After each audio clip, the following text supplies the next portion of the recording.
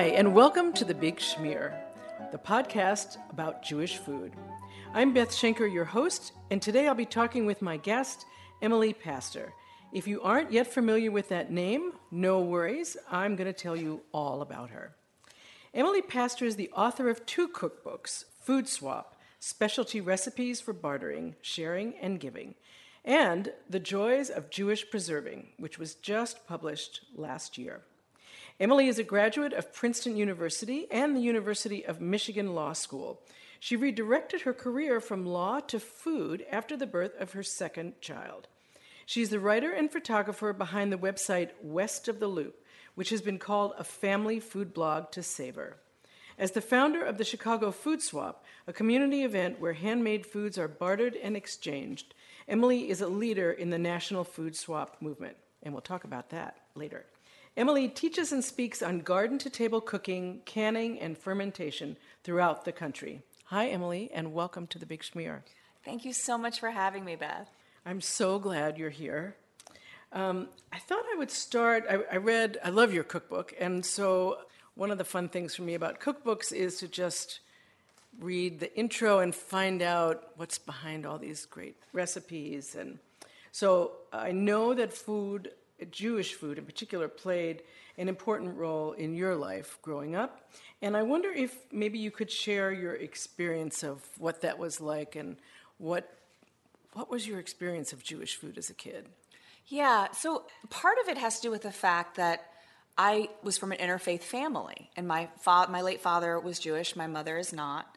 And we spent the Jewish holidays with my father's side of the family, but weren't particularly religious. So for me, those meals, the Passover Seder, the high holiday dinner, that was what Judaism was to me at that time. Mm-hmm. I've since gone through the conversion process. I married a man from a much more observant household, and now we're actually belong to a temple and do the whole other, the religious part. But when I was young, to me, that was a lot of what Judaism was about, was those family occasions and this wonderful food prepared by my grandmother, who I adored, my aunt, my father's sister, who I adore, who's an amazing cook and actually went on to have a very successful career in food.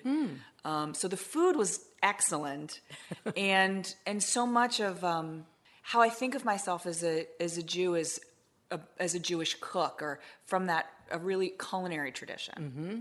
Not a bad tradition to come from. No, a great one. Yeah. Do you remember what some of your favorite foods were back then? Well, matzo ball soup. I would say my grandmother's matzo ball soup. That's sort of one of everyone's favorites. But a little more obscure was my grandmother made homemade kreplach from scratch. Oh, my aunt did that. It's a lot of work. Yeah. It's a lot of work because the recipe starts with make a brisket, and then it goes on from there. So those came out at the high holidays, the homemade brisket and the homemade chicken soup. Very special. Everybody, my father adored it. Everyone knew this was a big deal. Yeah. It sounds amazing. And what a great opportunity to just be in that nice family atmosphere and all of that. It's just adds to the feeling about the food. I know also that when you were, let me think, is this college or maybe beyond college, when you had the experience of living with a Sephardic family, and so you got introduced to a very different kind of Jewish cooking. So what was that like? Yeah, that was in college. I was studying abroad in France, and what had happened was there was a sort of orientation period prior to the main year we were spending in Paris, and I was put with a very conservative, very Catholic family for this orientation period, and I felt a little uncomfortable, and I asked the woman who was in charge of placing us with our permanent families, I said, could I just maybe not be with this very Catholic family? And what she did was she put me with, I think, the only Jewish family that were hosts, and what a gift, because this family, they were Sephardic Jews. They were from North Africa, French Jewish extraction, but had grown up in North Africa and then left North Africa after independence. And it was, first of all, being in France versus growing up in Washington, D.C., where I grew up, first of all, such a different experience because you really perceive what it's like to be a tiny minority as a Jew. They were very conscious of being this, in this tiny, tiny group in France. It's very different than growing up in a big city on the East Coast or Chicago, where many of your friends, many of the people you knew besides yourself were Jewish. But then in addition, it was this whole other tradition, not culinary tradition, but other, just a different celebrations. So I spent the whole year with them. So I had a Seder with them. And then we had the party that they have at the end of Passover, which was totally new for me, which is a Sephardic tradition. Yeah, tell me about that. And is there special food that is just at that event as opposed to the beginning for this beginning Seders? Yeah, so this is actually after the holiday ends and they reintroduce flour to the home. And my French mother actually decorated the table. She made like pyramids of flour and stuck these dried wheat stalks, which I think she saved from year to year, in them, and she made a couscous because she was from North Africa. Well, of course. Yeah. Oh my gosh. It was amazing and completely new to me. I gather there are a lot of, I've researched this a little, it is a Sephardic tradition to have a party at the end of Passover, and it takes different forms in different places. I think in Israel now there's a celebration called Mimuna, very popular. Oh, that sounds at the end. Yeah. Wow. So I'm going to jump to the topic of your new cookbook. Yeah. And I remember seeing the title and thinking, and the title is... remind me what the title is. It was The Joys of Jewish Preserving. Right. And so I remember looking at that and the beautiful cover, and I thought to myself, preserving Jewish. Wow, I never really thought of it as in that way. And so I'm thinking canning, okay, pickles, which is, I guess, the obvious thing to think about. I wonder how did you get interested in this? What was your path to preserving food? Yeah, so I started preserving a little over 10 years ago, and it was actually inspired by my daughter's food allergies. My daughter, who's now a teenager, when she was a very little girl, had many food allergies, including to things as basic as like wheat, dairy, eggs. So it was very limiting what we could feed her and what I could do in the kitchen with her. Because I'd always sort of dreamed about, baking and doing other things in the kitchen with my kids. So yeah, I started preserving because it was something I could do in the kitchen with my daughter without involving any of the foods that she was allergic to. And we're so lucky here in the Chicago area. We have these amazing farmers markets and we get all this beautiful fruit from nearby Michigan. And I was always the kind of person who was overbuying at the farmers market. I'd come home and I'd say, honey, 8 quarts of strawberries were the same price as 6. And my husband would say, what are you going to do with 8 quarts of strawberries? So that's why that was sort of my impetus to start preserving. But I loved the process of it. I loved having those tricks in my sort of cooking repertoire I think it prevents food waste. I think it helps us eat more locally and more seasonally and all of those things. So I really fell in love with the whole process of canning. And I was doing that for several years, which led me to the food swap, which we might talk about later. We definitely will. Oh, good. And but then also, in terms of connecting it to, my other passion, which is Jewish cuisine, it just occurred to me one day that so many of our iconic, particularly in the Ashkenazi tradition, which is what I was more familiar with at the time, but so many of our iconic Jewish foods are either preserves themselves, and you mentioned pickles, sauerkraut might be another example, or incorporate a preserved element. And what I mean by that is when I say something like, we put jam in our rugelach, we put jam in our hamantaschen, we put applesauce on our latkes. Those are all preserves. So when you start to, and this is just off the top of your head, you start to sort of tick off, oh yeah, there's a lot to it. And that was before I even started researching the book and realizing, in fact, how rich the preserving tradition was, not only on the Ashkenazi side, but also on the Sephardic side as well. So let me ask you this first, because that brings up a lot of questions for me. Yeah, there was a lot there. Yeah, there was. Do you have a definition of Jewish preserved foods? Does that make sense? Yes, it makes sense. I'm not sure. If there is a definition, it's complex. It's multi-layered because certainly there was a time, until very recently really, where preserving foods was a matter of survival. And that was certainly true for everybody. You know, for our Ashkenazi ancestors who were living in a really harsh climate in Russia or Poland or Ukraine, they had to preserve to get through the winter, but so did their neighbors, certainly, their Gentile neighbors. Yeah. To me, what is distinctive about Jewish preserving comes in large part from the kosher laws. And there's sort of two parts to that. First, because of the prohibition on mixing meat and dairy, I think there's always been a real emphasis in our culinary tradition on fruit, and fruit as a way to end a meal. Because, you know, before the days of Crisco and soy this and soy that, you know, if you were having a meat meal and you really couldn't have dairy afterwards, you were going to end it maybe with some fruit. Maybe a fruit compote, maybe, you know, dried fruits. But if you were going to be enjoying fruit all year long, you were in that part of the world, you were going to have to preserve it. Because, of course, particularly in the Ashkenazi world, short growing seasons, harsh climates. So that was one thing, is that, you know, this emphasis on fruit.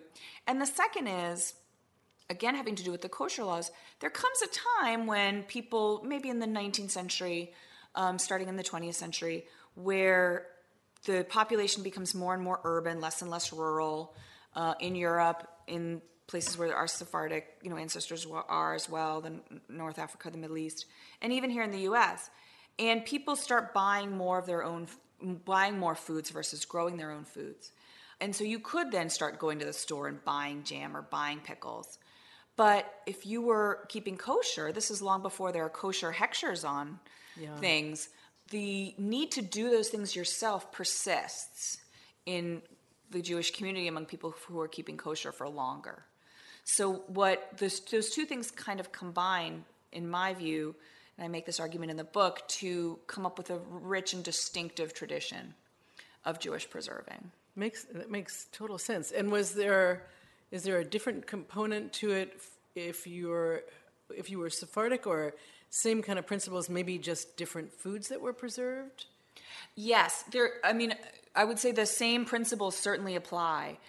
They definitely had access to different ingredients, and not just what you think, not just, the Ashkenazi Jews maybe had apples and cherries and the Sephardic Jews have dates and figs. It's even more complex than that, because, for example, sugar is an ingredient that until well into the 19th century is very expensive in the Ashkenazi world, because it has to be imported from somewhere else. But sugar wherever the Arabs went, starting in the 800s, the Arabs spread sugar. So our Sephardic brothers and sisters who are in that Mediterranean, North Africa, and the Middle East, they had ready access to sugar. So when you compare, for example, the different traditions, there's a lot of low sugar preserving in the Ashkenazi tradition, a lot of fruit butters that are cooked down, made with very little sugar and trying to get as much sweetness out of the fruit as possible. In the Sephardic tradition, by contrast, they're doing things that I call the word would have been like a dulce or a spoon sweet. These perfect halves of apricots or perfect, beautiful figs preserved in a very dense, sweet sugar syrup. Really different. Very different. Oh, that's so interesting. So you talked a little bit about canning or the water bath, and so that seems to be a constant. And would you say that that's it? That's how you do preserving? Or are there other methods that are either new or that people have tried? So is there other things we should think about, or should we just stick with those? Well, I would say the other big one is fermenting, which, again, very old tradition, not just for the Jews, for everybody, but for the Jews as well. Of course, when we think about those classic deli kosher dill pickles, the sauerkraut on our Reuben sandwich, those are fermented foods versus the canned foods. So there's a few recipes in the book for fermented foods, those two namely. And I probably do more canning than fermenting, but I never let the summer go by without putting up some of these fermented kosher dill pickles, because they are my family's hands down favorite. Whoa.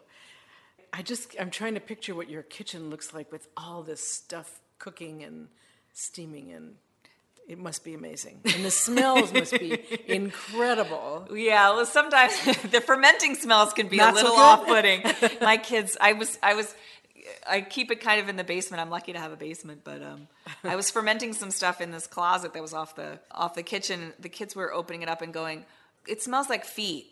Why does it smell like shoes in this closet?" I said, "It must be you. I don't know why." But my kitchen's very busy in the summer. I will say that. Yeah, it sounds like it. So, Emily, could you explain a little bit about what this water process is?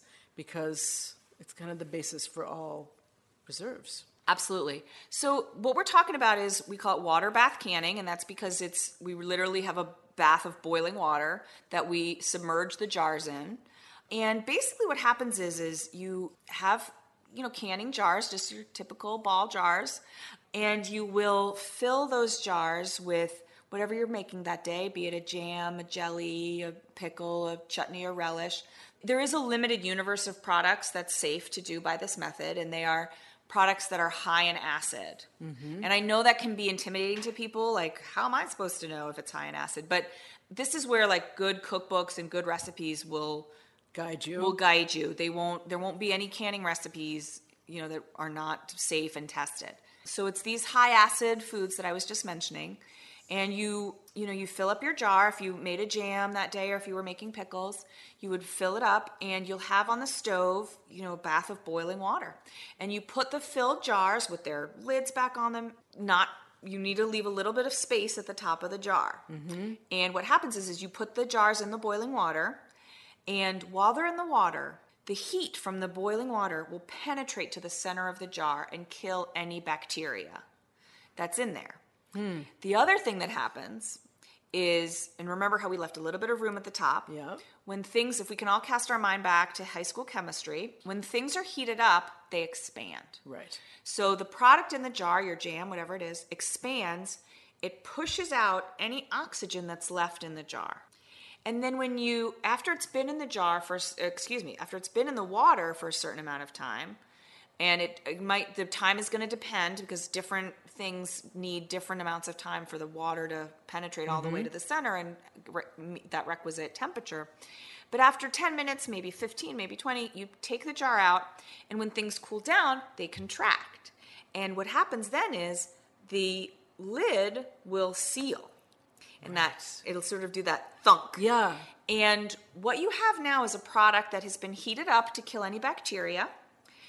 There's no oxygen in it, because oxygens are sort of our bad guy when it comes to any kind of preserving anything, but especially food.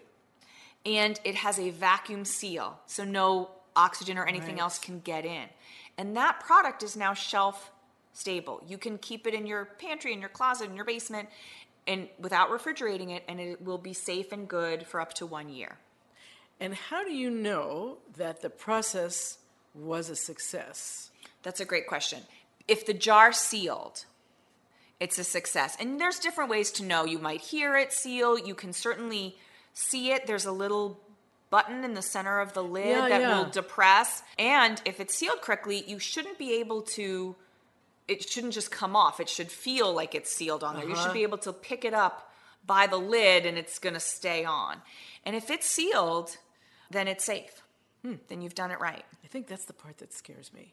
I think I'm not going to do all that technical stuff right, and then I'll do bad things with my food.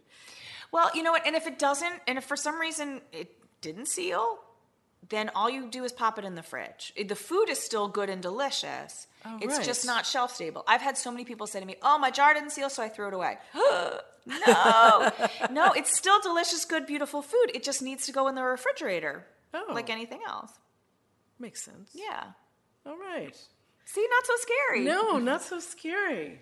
So I guess my last question would be, and you kind of answered this in a way, is so how does all this food preserving fit into your Jewish life, your Jewish food life with your family? It's sort of the little things, like, when it's apple picking season, often like right around the high holidays, maybe even, on that sort of lazy, like Rosh Hashanah afternoon, like we'll go apple picking and we'll pick a whole bunch of apples and I'll make applesauce. And then 3 months later on Hanukkah, and I make the latkes and we open that homemade applesauce that I made 3 months ago and we put it on our latkes. And, of course, going out and buying yummy applesauce to put in your latkes is super special because the important thing is it's Hanukkah and you're having latkes. But we do really enjoy, putting homemade applesauce on our latkes. Or, whenever I make rugelach, I try to put my homemade jam in it. When it's Purim and I'm making chamantash and I fill them with homemade jam. And it just is a little something extra.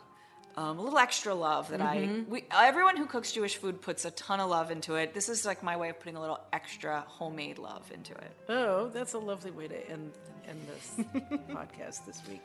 So thank you so much, Emily. This has really been so fun, and I've learned a ton. Well, thank you. I'm so happy to talk to you and to reach your wonderful audience. Thanks so much for listening to The Big Schmear today. Our recording and mix engineer is Steve Robinson. Our theme music is performed by Cavatina Duo for their CD entitled Sephardic Journey on the Seydee record label. Be sure to check out thebigschmear.com to find recipes shared by my guests. And if you like the podcast, don't forget to subscribe and to like us on Facebook. I'm Beth Schenker, the host of The Big Schmear. Thank you for listening and happy eating.